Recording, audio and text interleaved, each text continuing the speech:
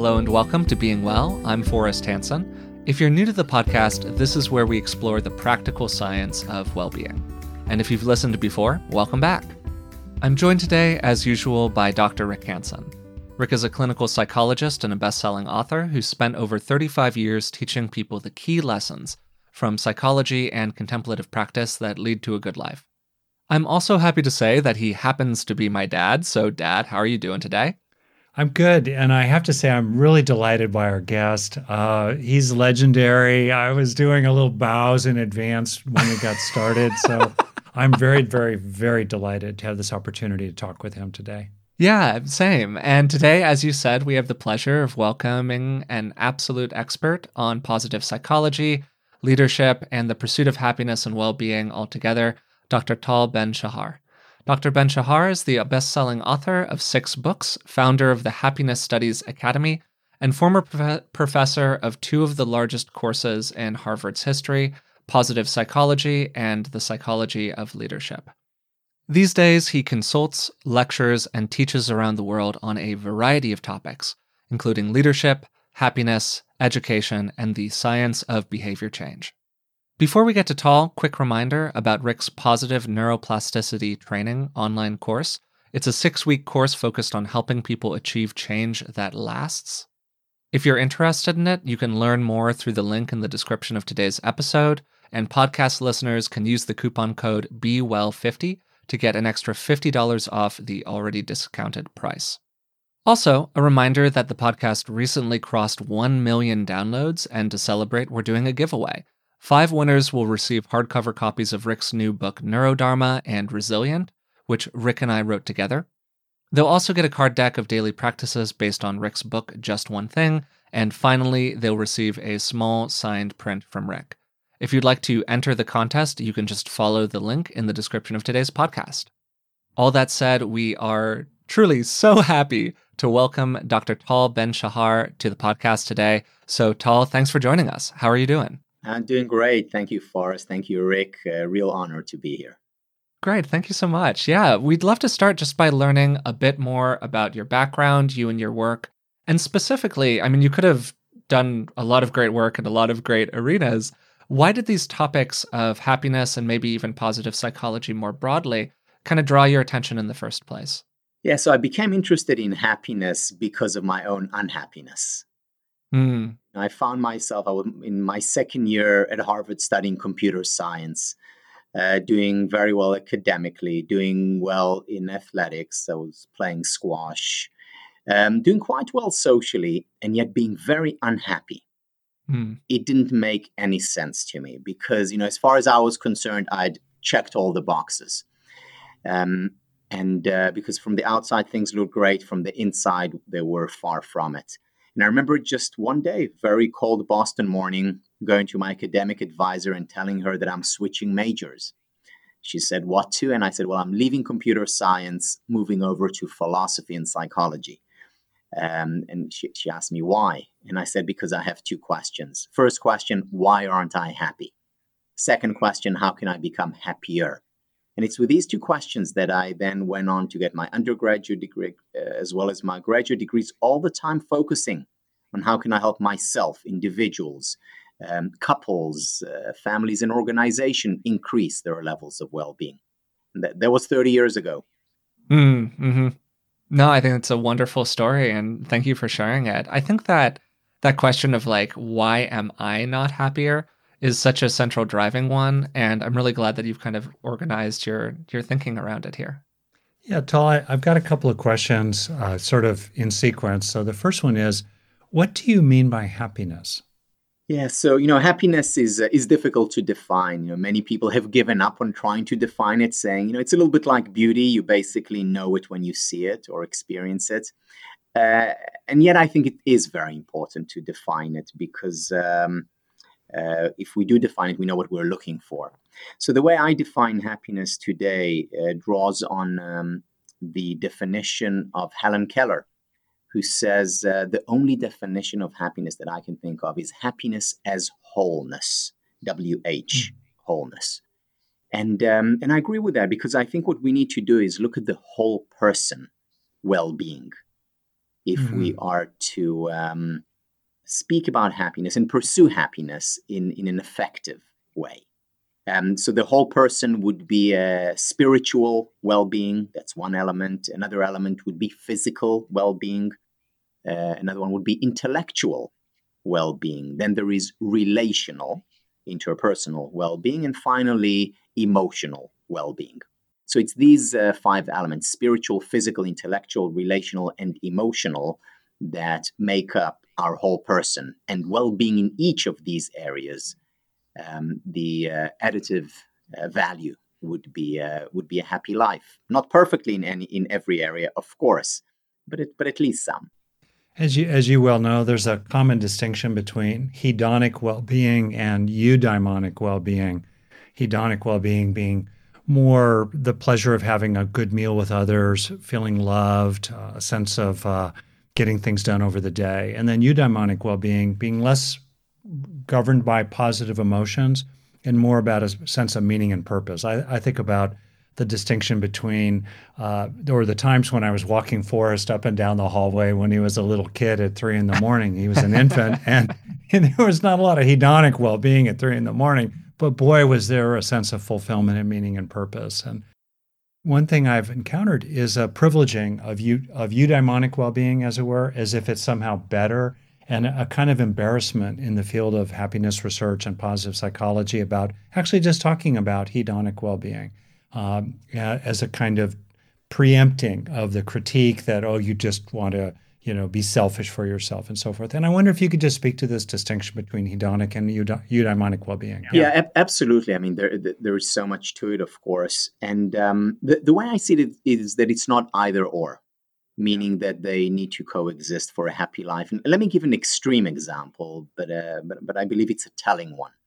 So, Viktor Frankl, Man's Search for Meaning, talks about how what saved his life and many people's lives was the fact that he was able to find meaning, even in his real, terrible existence, being in the Holocaust, in a concentration camp. So he experienced meaning. But to say about Viktor Frankl or anyone else who spent time with him in Auschwitz, to say that they were happy would be, a real stretch. So it's not just meaning that is important. It's also our emotions.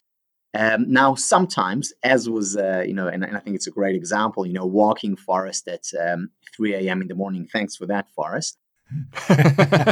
You gave your body up for science, Forrest. Where would we be today without it, right? So I think it's a great example because, yes, it's not pleasurable to be woken up in the middle of the night, and yet it's very meaningful. And therefore, in that context, it certainly trumps the pleasurable.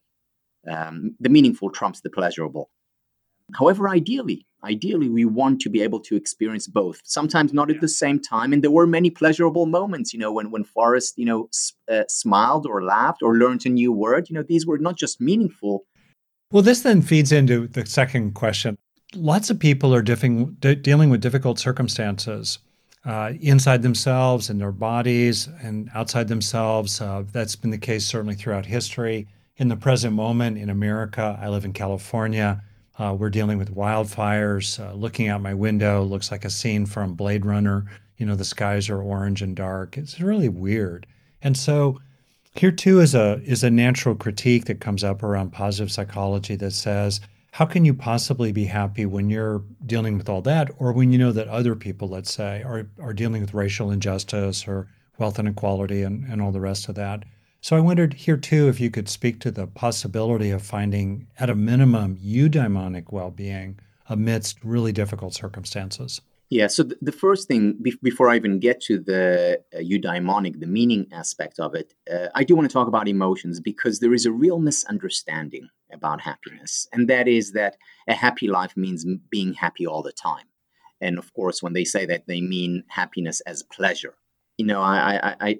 I always remind my students that at the very beginning of the course, or when I teach it to a new audience, at the very beginning of the lecture, a happy life doesn't mean being exempt from painful emotions. There are only two kinds of people who don't experience painful emotions, such as sadness or anxiety or anger or envy. Two kinds, the psychopaths and the dead. And if we experience painful emotions at times, it's actually a good sign. It means, we're not a psychopath and we're alive. So that's the first thing to keep in mind. Difficult experiences are part and parcel of every life. And I'll take it even a step further and say that the first step to happiness is allowing in unhappiness. Because if you think about it, and I know there's a lot of talk about this in Buddhism, and recently more and more in academic research about there being two levels of suffering. The first level of suffering is inevitable. The Dalai Lama experiences it. The Buddha's metaphor was the first dart, the first arrow, the first dart. Yes. Matteo Ricard experiences it, and it's when we encounter something that is sad, or when we when we're just in a bad mood, because these things happen. So that's the first level. The second level occurs when we reject the first level.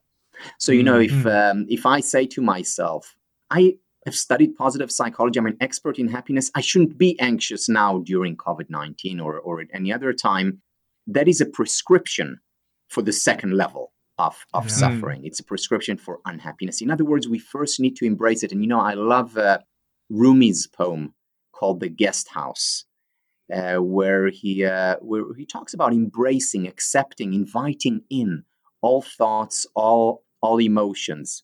And because he understood, 800 years ago or so, that rejecting these emotions, these thoughts, only leads to their intensification.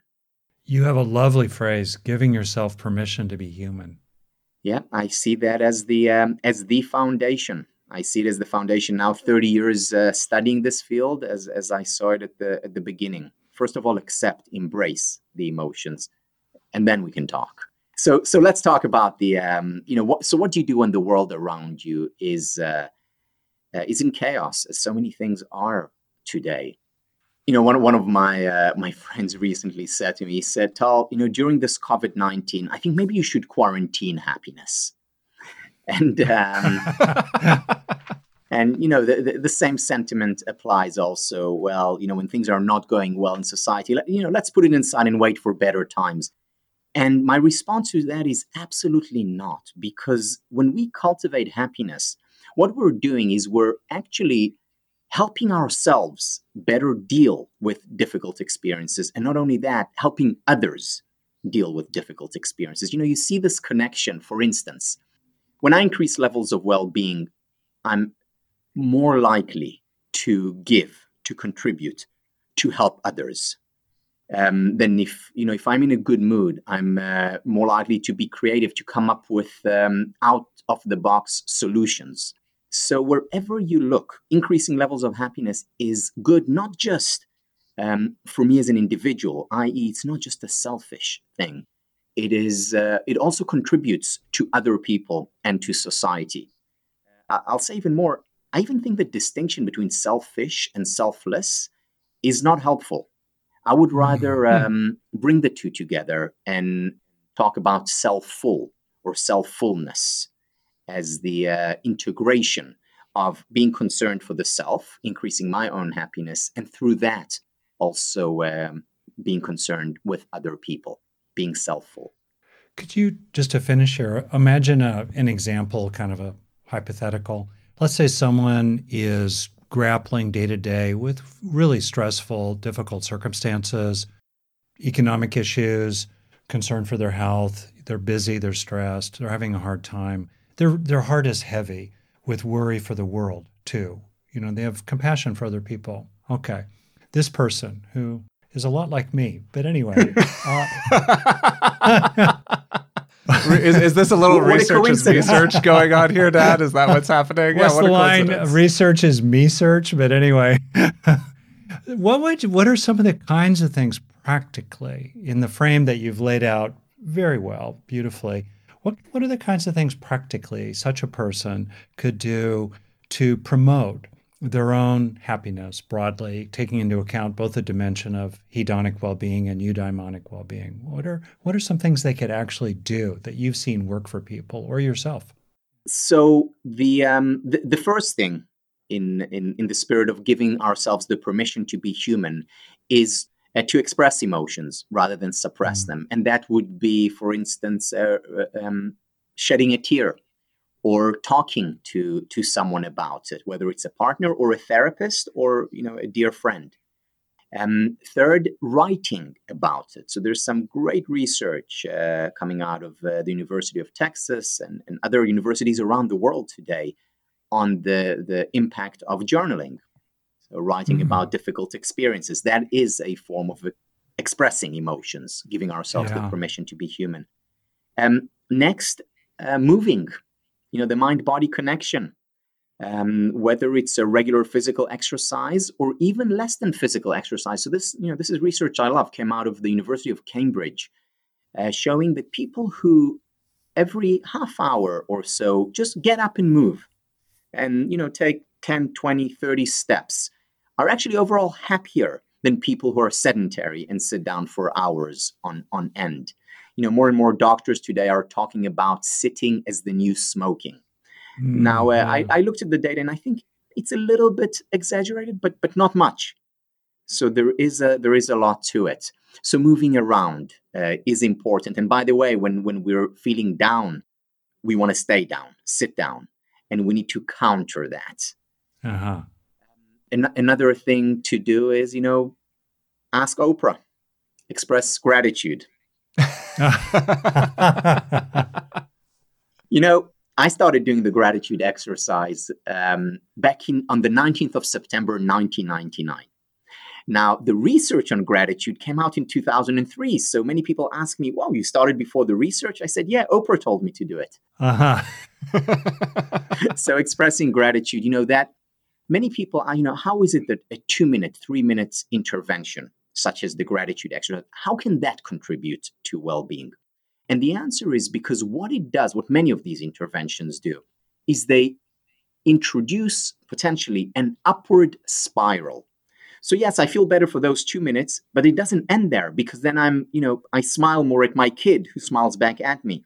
And then I feel a little bit more energetic to do my work and I feel better, and on and on and on in an upward spiral. So introducing these small changes, and this is an important idea to keep in mind.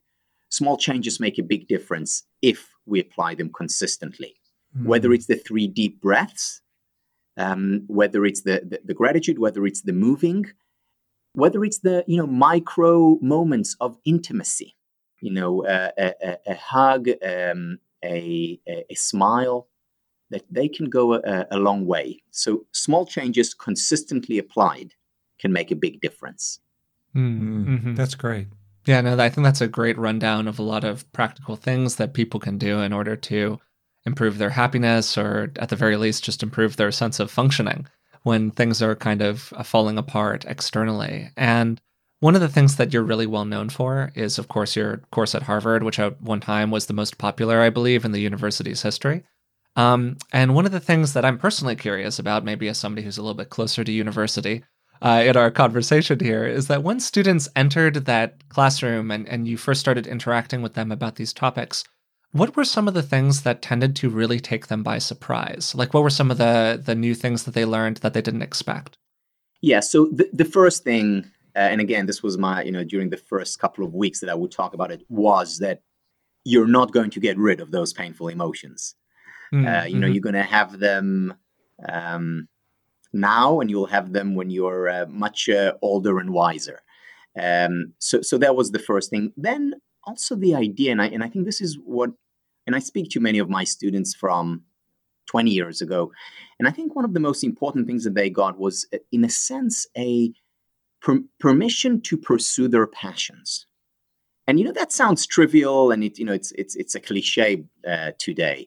However, it's an important cliche, because there are so many pressures on us from the outside, whether it's from our elders, whether it's from society. And those expectations take us very often to a place which is not our own, and we pay a price for it. So I have students who thought that they needed to go into banking and ended up going to teaching, and the opposite as well. I have students who felt guilty going into banking, but in a sense realized that it's okay to pursue your passions and do that. So I think that was a very important takeaway. Another thing, priorities. I'm not against ambition. I'm not against hard work. I'm not against the material successes or the American dream. Far from it. However, what I am against is giving up on the most important generators of what I've come to call the ultimate currency, the currency of happiness. And that is to prioritize relationships. There's a lot of research showing, time and again, that relationships are the number one predictor, and it's relationships, family relationships, it's professional relationships, and it's relationships with our friends. That they matter, and they matter a lot. In fact, that there are psychologists today, after looking at the research, who say that the secret to happiness, and I'm against secrets, but the secret to happiness is cultivating the important, intimate relationships in your life.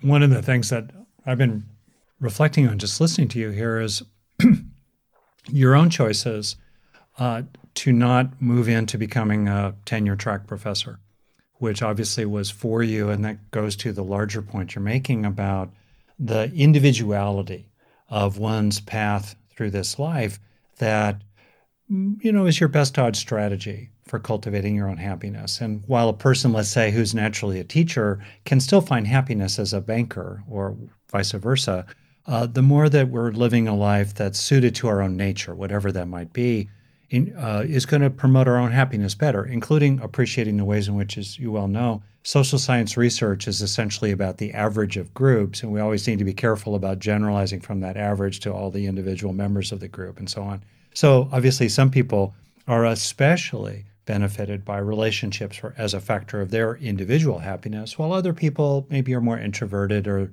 they pursue a more of a solitary life. So in that framework, I'm just kind of wondering if I could probe here or pry. I am a therapist after all. How was it that you made a choice to go the way you've gone in your own career? And also, what have you learned about yourself in terms of the kinds of things that specifically support your own happiness? So first of all, to start, in terms of the process, it wasn't easy. So it's not that, one day I woke up and said, okay, my path in life is philosophy and psychology. I want to study happiness, and that is what I'll do. I did feel the pressure. The pressure affected me to go in ways that other people thought I should go. And many of these decisions, and I'm just going to go broad, and then I'll delve. I'll be more personal. One of my teachers in graduate school was Joseph Badaracco, and he actually taught a class on ethics. And he said, look, making a decision between right and wrong, that's easy. Yeah, should you lie or should you be honest? Not a problem. Should you hurt someone or help someone? We know the answer. The difficult decisions are between right and right options.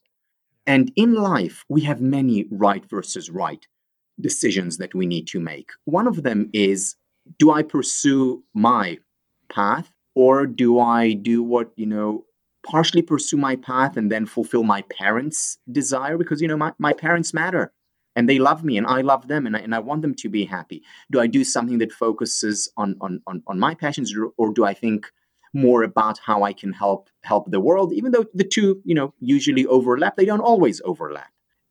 So these are right versus right decisions, and they are by their nature difficult and sometimes painful to make, because it means that if you decide one, you necessarily pay a price. But when I realized that the path that I wanted to take is the path that I ended up taking, was actually doing a thought experiment that I came up with, and my students have been doing it for years now, with greater or lesser effectiveness. It works for some more than others, but it's the following. It's about a spell of anonymity. Imagine that a spell of anonymity has been cast on you. From now on, and for the rest of your life, no one will know what you're doing. No one will know how rich you are. No one will know what amazing works you have completed. No one will know about your books or success or how good you are and how helpful you are. No one but you alone will know of all the things that you do. In such a world where you're anonymous, what would you do? That's a genius question. Yeah, that's quite the question for sure. It's a tough question because, Yeah. and so my students do it. They have to write a reflection paper on it. And the point that I make when they do it is it doesn't mean that we need to do what this exercise prescribes that we do. But what it does do is raise our levels of awareness about our, what psychologists call our self-concordant goals, or what we more generally call our passions, where we are intrinsically rather than extrinsically motivated. And it's a very important exercise to do. So I did it a few times. I still, by the way, do it every few years. And when I did it the first time, I was a graduate student. And my answer to that at that time was, if no one knew what I was doing, I would leave. I would no longer be a graduate student, because it was a time when I had just failed my general exams and I had to retake it. I was very unhappy. But then I said to myself, okay, but it is important for me to teach at a university. Mm-hmm. And for teaching in university, not absolutely necessary, but it certainly helps to get your PhD. So I stayed on. When I completed my PhD, I did it again. And there was a lot of pressure on me from the outside to continue on the traditional academic path. Pressure put on me by people who really cared about me. They said, look, okay, so you just publish now for 5 years and then you're golden. Then you're all set. I did the exercise, and based on this exercise, I left the traditional academic path. It was still a right versus right decision. How did you find the courage to do that? I don't think I found it or looked for it. I think it was the downside that was clear, because I remembered what I felt like before when I wasn't pursuing my passions. I didn't want to go back there. So, very often it's our, pain that leads to change. So just as, switching from computer science, where I felt very comfortable, to the humanities, I didn't read a book until I was 20 years old, other than what I absolutely had to read for school. And even then if I could, I read the Cliff Notes. I did not read a book. I felt very comfortable with numbers, not at all with the humanities or even social sciences. You haven't used this word yet, but it's implicit in so much of what you've said. Authenticity, being true to oneself. For you, what I'm hearing is it wasn't like you had to sweat into a very courageous choice. It was simply a matter of more of giving over to being true to yourself as you had learned yourself to be from previous experience. It's difficult to be happy when we're phony, including putting on a faux happiness persona. Yeah. Which there's a certain force around that. I grew up in Los Angeles with a certain amount of happy entertainment business. You're always or in the self-help world, you're kind of pitching your own personal realization. So you have to wear the mask of being really happy all the time. And that will make you unhappy and eat away at your soul through and through. Yeah, Rick, as you were talking, I'm thinking about the world today and social media. I mean, what do we find on social media? We find people's best moments. So, and the problem is that we see it, and everyone is doing great. Everyone is self-actualized. Everyone is has the perfect work, perfect family, perfect life. Everyone except for me. And I don't want to appear like I'm the outlier here. So I put on similar facades, similar pictures. And in fact, what I'm doing is I'm contributing to the great deception that is so much responsible for the Great Depression. We pay a high price for it. This episode is sponsored by BetterHelp. What would you do if you had an extra hour in your day? We're all looking for more time, but time for what? It's easy to waste time doing the things that don't really matter, and it can sometimes feel like we never have time for what does. Learning what we really value and making it a priority in our lives is something therapy can help us with. As you probably already know, I'm a huge believer in the power of therapy, and working with a therapist has made a huge difference in my life. If you're thinking of starting therapy, give BetterHelp a try. It's entirely online and designed to be convenient, flexible, and suited to your schedule. Just fill out a brief questionnaire to get matched with a licensed therapist, and you can switch therapists at any time for no additional charge. Learn to make time for what makes you happy with BetterHelp. Visit betterhelp.com/beingwell today to get 10% off your first month. That's BetterHelp, HELP.com/beingwell. As somebody who's really struggled with skin issues like acne over the course of my life, I know just how great it is to not stress about what's going on with your skin. That's why I'm excited to tell you about today's sponsor, OneSkin. Their products make it easy to keep your skin healthy while looking and feeling your best. No complicated routine, no multi-step protocols, just simple, scientifically validated solutions. The secret is OneSkin's proprietary OS01 peptide. It's the first ingredient proven to work with the aging cells that cause lines, wrinkles, and thinning skin. And as somebody who's used plenty of complicated routines in the past, I love the simplicity of using their OS01 face topical peptide. Just cleanse, pat your skin dry, and apply it twice daily. Get started today with 15% off using code BEINGWELL at oneskin.co. That's 15% off oneskin.co with code BEINGWELL. After your purchase, they'll ask you where you came from, and please support the show and tell them that we sent you. If you're like me, you've probably started to pay closer attention to your long-term health as you've aged. Turning 35 was a bit of a wake-up call for me, and I'm always looking for good sources of information, because it's often really difficult to separate fact from fiction when it comes to our physical health. We had Dr. Tim Spector on the podcast a few years ago. He's a professor of genetic epidemiology and the scientific co-founder at Zoe. And the Zoe Science and Nutrition podcast is truly one of the best resources out there when it comes to this stuff. With the help of world-leading scientists, they help you make smarter health choices every week. And you don't have to just take my word for it. Avid podcast fan Stephanie's Apple review says the Zoe Science and Nutrition podcast is a life-changing, science-based, myth-busting podcast. That's a must-listen for anyone who eats food and wants to understand how it affects their body. With the Zoe Science and Nutrition podcast, you can join Stephanie and millions of others transforming their health. Find it wherever you listen to podcasts.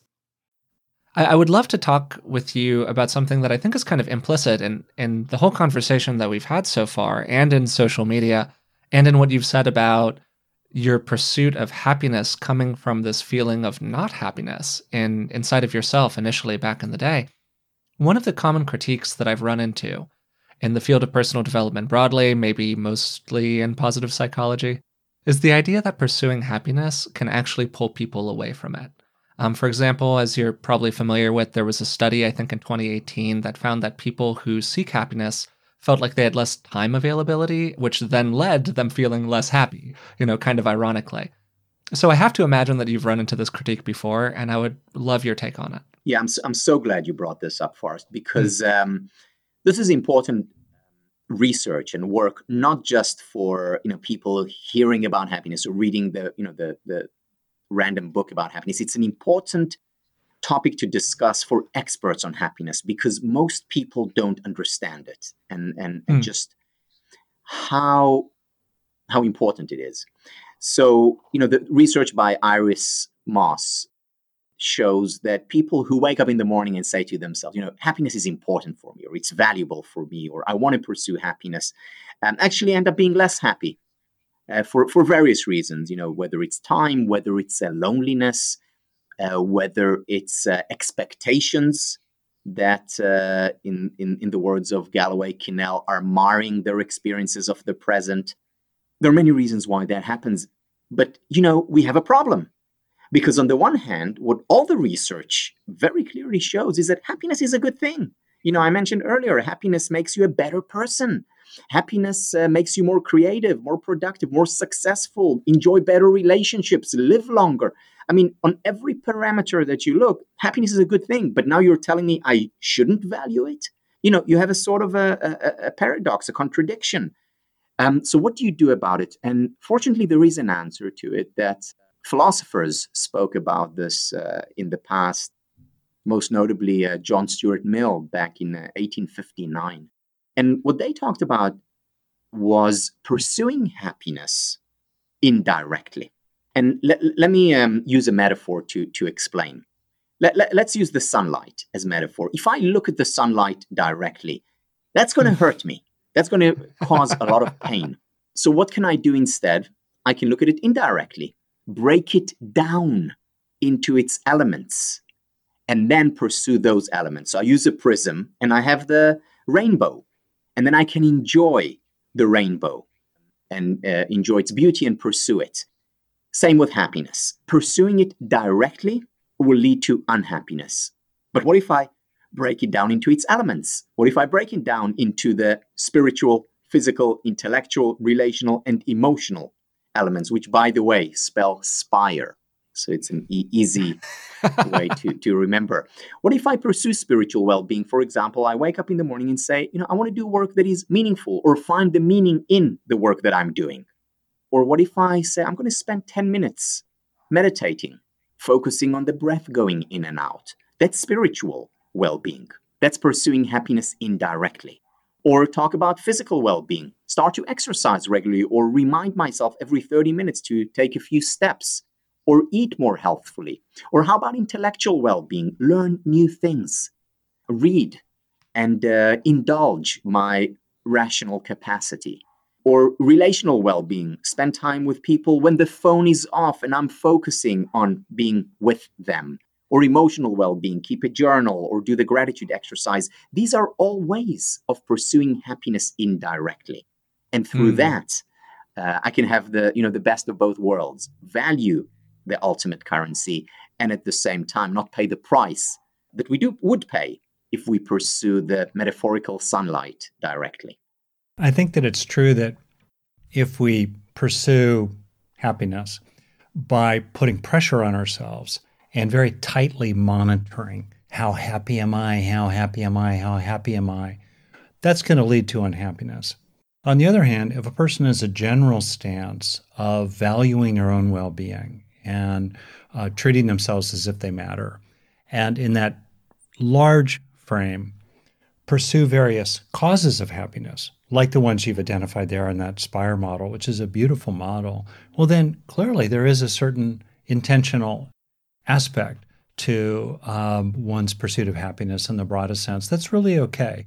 And it seems to me, and I think that's consistent also with what you had to say. And very much so. And, it's, I guess it's about sort of finding moderation.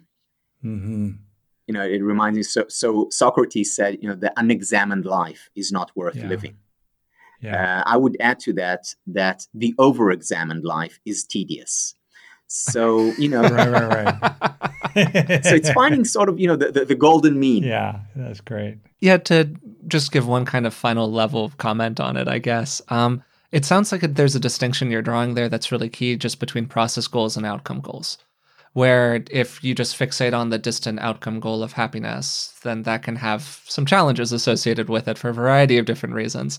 But if you focus on the kind of granular process goals that will inevitably move you down that stream, things tend to turn out a good bit better for people. Yes, I never made this connection, but it's very clearly there. Great, awesome, yeah. I do have one question that because we've referenced research so many times during this conversation.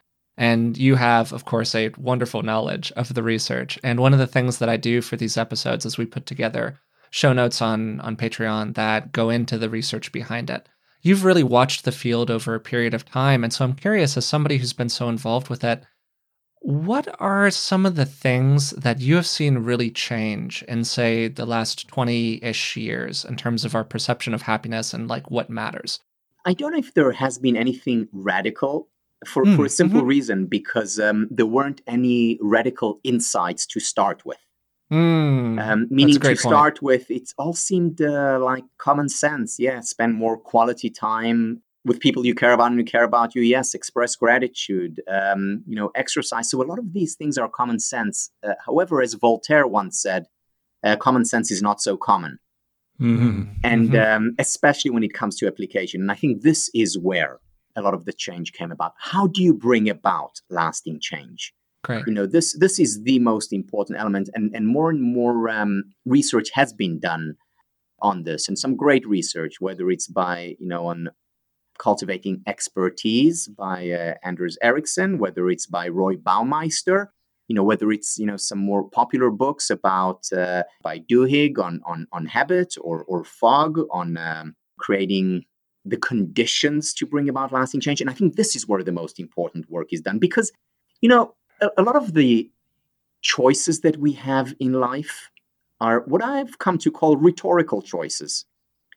Just like rhetorical questions. Rhetorical questions are questions we know the answer to. Do you want me to be upset with you or happy with you? Well, of course. So the rhetorical choices are, for example, do you want to be grateful for the things that you have in your life and appreciate them? Or do you want to take the good things in your life for granted? Do you want to be a kind and nice person? Or do you want to be harsh and unpleasant? I mean, rhetorical choices. So the problem is not that we don't know what we ought to do, the kind of life that we want to lead. We usually know. The problem is that we usually don't apply, or we don't apply often enough. So what we need to do is create reminders in our lives. What we need to do is create healthy habits in our lives that make the right choice automatic. And through that is how we raise our levels of happiness. So there is a lot more emphasis in the research today on precisely that. How do you create those habits that literally transform, change the form of a life? I think that this question you're raising is absolutely central. And as a longtime therapist, psychologist in the change business, as it were, it's been astonishing to me that there hasn't been a systematic theory of social emotional change that's embedded neurologically in our own bodies. And so that's been a major area of my work. And one of the things that's just really striking, if we talk about lasting shifts from states to traits, that's a process of social emotional learning, which must involve some kind of neuroplastic change. And what I've seen a lot is that when people talk about building different experiences, they're very often talking about changing states and having upward spirals of state to state to state, and yet there's not an attention to the underlying development of trait happiness, trait gratitude, trait self-compassion, trait self-worth, trait sense of meaning and purpose, and other trait relationship skills and other factors of durable happiness. And to me, that's where I think the opportunity is. States are easy. It's traits. How do we cultivate social, emotional, positive traits over time? Exactly, and again, you obviously you talk about it in your work. A lot of it is about repetition. A lot of it is about creating those rituals, and over time, our brain does change. Yeah, through internalization. I wanted to slip a question in. I know we have a couple wrap-up questions. We're gonna finish soon, but you work a lot with business. You work a lot with leadership. You've got some really great initiatives. We're going to highly encourage people to check out your work. And I just wondered, what's it like to walk into a hardcore profit-oriented corporation and talk about happiness as somehow a value in its own right, or even a value that leads to a bottom line result? Yeah. So, if I went to managers in organizations and said to them, look, I am going to help your employees become happier. I'm going to help you become happier. They will probably say something to the effect, that is great. Would love to have you for our Christmas party.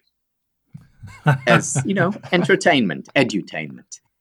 However, if I go to them and I say, which is what I actually do, look, I'm going to increase levels of happiness, or rather, you're going to increase levels of happiness. And as a result, your employees will become more productive, more creative, teamwork will actually improve. And I share with them all the research, the data that shows that. Now that becomes interesting. Yeah, Yes, for sure. And, it's the same. We have a program where we go into schools, and we had a real difficulty introducing the program into schools when we suggested that it will make their students and teachers happier. They just didn't have time in their curriculum. So a few schools fortunately took us in, and then we did research on it. And what the research showed was that, yes, the students became happier, more resilient, and as a byproduct, their grades improved. So they Ah. performed better. And as soon as we published it, suddenly so many schools became interested. wait, wait, you mean grades matter? At least to schools? And the thing is, I don't care. I don't care if that is how we Mm. got into these schools. Yeah. As long as we're in. And the same with organizations. The way in is to show ROI, return on investment. And if that brings in more happiness for them and the employees, then it's a win-win. It's a win in dollars and cents as well as in the ultimate currency. I think it's a great way to think about it, Tal, and I'm glad that you have a pragmatic viewpoint here, which I think is sometimes lacking inside of these conversations. So, moving toward the end, there is a final question that we like to ask everyone who comes on the show, and I'm interested in your answer because of some of the personal sharing that you've done around maybe not having been so happy when you were going through some of these considerations around where you wanted your research and your work to land in your life. If you had the opportunity to go back in time and talk to yourself as a child, as a young adult, somebody who's going through these experiences, what would you want to say to that person? I actually thought about that Hmm. because I thought about how would my class be different from 20 years ago? Meaning, because, I teach things that are very personal, me search, research. How would it be different? And I think the main thing that today, and that is what I would tell myself, whether as a 15-year-old or a 30-year-old, is think about expectations in a more nuanced way. And what do I mean by that? So, there's a lot of research in psychology on the importance of having high expectations. Why? Because beliefs become self-fulfilling prophecies. So if you believe in students, the Pygmalion effect, they will become more successful. If you have hope, Rick Snyder's theory, you're more likely to succeed as a business person or as an athlete. So having high expectations is connected to success. Now, when I was younger, I also applied this very same lens to happiness. Whereas when it comes to happiness, it's different, more nuanced. What do I mean? So, for example, if my expectation is that, okay, now I'm not happy, but I'm going to study happiness and become an expert in happiness, and my expectation is that I'll be happy all the time, speaking about it in a eudaimenistic sense, I'm bound to be disappointed, frustrated, anxious, unhappy as a result of these unrealistic expectations. Second, I'll give you another example. If I go into a relationship, I'm in love, we decide to get married, and my expectation is that we will live happily ever after. That from now on, it's the honeymoon. I'm bound to be disappointed, upset, frustrated with my partner and with myself. I need realistic expectations. Now, what are realistic expectations? Life is about ups and downs. There are difficulties, there are hardships, they're inevitable. Every relationship, even the best of them, has conflicts and disagreements and periods when we're frustrated and angry. This is all part and parcel of living a full and fulfilling life. So this is what I would tell myself. And people ask me, especially since The Secret came out, the book, people have been asking me, Tal, what is your secret to happiness? And my response is always, come on. What do you take me for? I'm an academic. There's no secret to happiness. There are 3 secrets to happiness. And here they are. The first secret to happiness is reality. The second secret to happiness is reality. Do you want to guess the third secret? Reality, right? So it's about keeping it real in terms of, and in this context, it's about keeping it real when it comes to our expectations. Mm-hmm. And that pressure we can place upon ourselves due to those expectations. Yeah, absolutely. Before we let you go here, Tal, I just want to give you an opportunity to let people know about the work you're doing right now, the Happiness Studies Academy, and all of that related stuff. Thank you. So I co-founded the Happiness Studies Academy 3 years ago. We have year-long certificate programs which are about responding to 2 questions. The first question is, how can I become happier? The second question is, how can I help others become happier? And the certificate program draws on psychology and neuroscience and philosophy and economics and literature. So it's a very comprehensive interdisciplinary approach to the good life. As part of the Happiness Studies Academy, we also offer programs for schools for first grade to 12th grade, as well as to the general public. That's awesome. It's fantastic work. I highly recommend your work. I just want to put my name on the line here in my imprimatur. It's just fantastic. It's integrated, it's solid, it's rooted in research, and it's soulful. It really honors the authentic, soulful, unfolding and expression of who the person actually is. Thank you, Rick. That means a lot to me. Thank you so much for doing this, Tal. Truly, it's been a total pleasure today. Thank you, Forrest. Thank you, Rick. And I hope to meet soon and hopefully live. Yeah, that'll be fun. Much better. Today, we had the absolute pleasure of talking with Dr. Tal Ben-Shahar. It was a great and, for me personally, really quite fascinating conversation with him on the practical science of happiness and what really matters in our lives. One of the first things that Tal said, which is really going to stick with me, is how important it is to accept all the aspects of our experience. The positive emotions, the negative emotions, the times where we're going through a really challenging experience like many people are these days, and the moments that we have naturally as people where we can look at our own negative experiences, our own negative sensations, and particularly if you've done any kind of personal development work, really get sort of down on ourselves for having that negative sensation and maybe naturally going, wow, I listened to all of these Being Well podcasts and I read all these books. Why am I not happy right now? And his point was that there were only two types of people that don't experience negative emotions: sociopaths and people who are dead. So if you're experiencing a negative emotion, hey, it's not such a bad thing. It means you're not a sociopath and you're still alive. And both of those are pretty great. And Tal offered a great reflection toward the end on some of the research that suggests that people who pursue happiness end up less happy than people who don't for some reason. And his point was that, yes, if you focus on the outcome goal of happiness, it's going to be tough because happiness is a constant work in progress. So you're not necessarily going to experience that anything good is happening. Or maybe it just feels like you're Sisyphus constantly pushing this boulder up a hill only to have it roll back and smash you in the face. But instead, if you focus on process goals, the little things like exercising or taking time for yourself or really taking in the rewarding experiences that we all naturally have in the course of a day, if you focus on doing those things, then happiness will almost naturally follow as a result. And I thought that that was a really nice clarification on a subject that often gets people kind of bogged down in minutia. So if you've been enjoying the podcast, we would really appreciate it if you would subscribe to it through the platform of your choice, leave a positive rating and review, and hey, maybe even tell a friend about it. The best way to let people know about the podcast is through word of mouth. We've really been growing recently, and personally, I've found it just incredibly gratifying to see that. And I really do deeply appreciate it.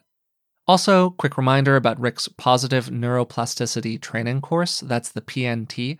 You can find a link to it in the description of today's episode. And if you enter the code BEWELL50 at checkout, you'll get $50 off the purchase price. Also, another reminder that we have a free giveaway going on. You can enter the giveaway again through the link in the description of today's show. You do have to live in the United States in order to enter, which I'm sorry about. I wish we could ship more easily internationally, but there are some regulations around that make it kind of tough for us to do a giveaway in other countries. Finally, all that said, we have a Patreon account. It's patreon.com/beingwellpodcast. We're developing a great community over there. If you subscribe to it, you will both support the show and receive a variety of awesome bonuses in return, including expanded show notes where I really go into the research behind each episode. And Tal was talking about a lot of things today that I'm pretty sure I'm going to have to expand on in some detail in the show notes. So the show notes for this episode will probably be a pretty loaded one. So until next time, thanks for listening to the podcast.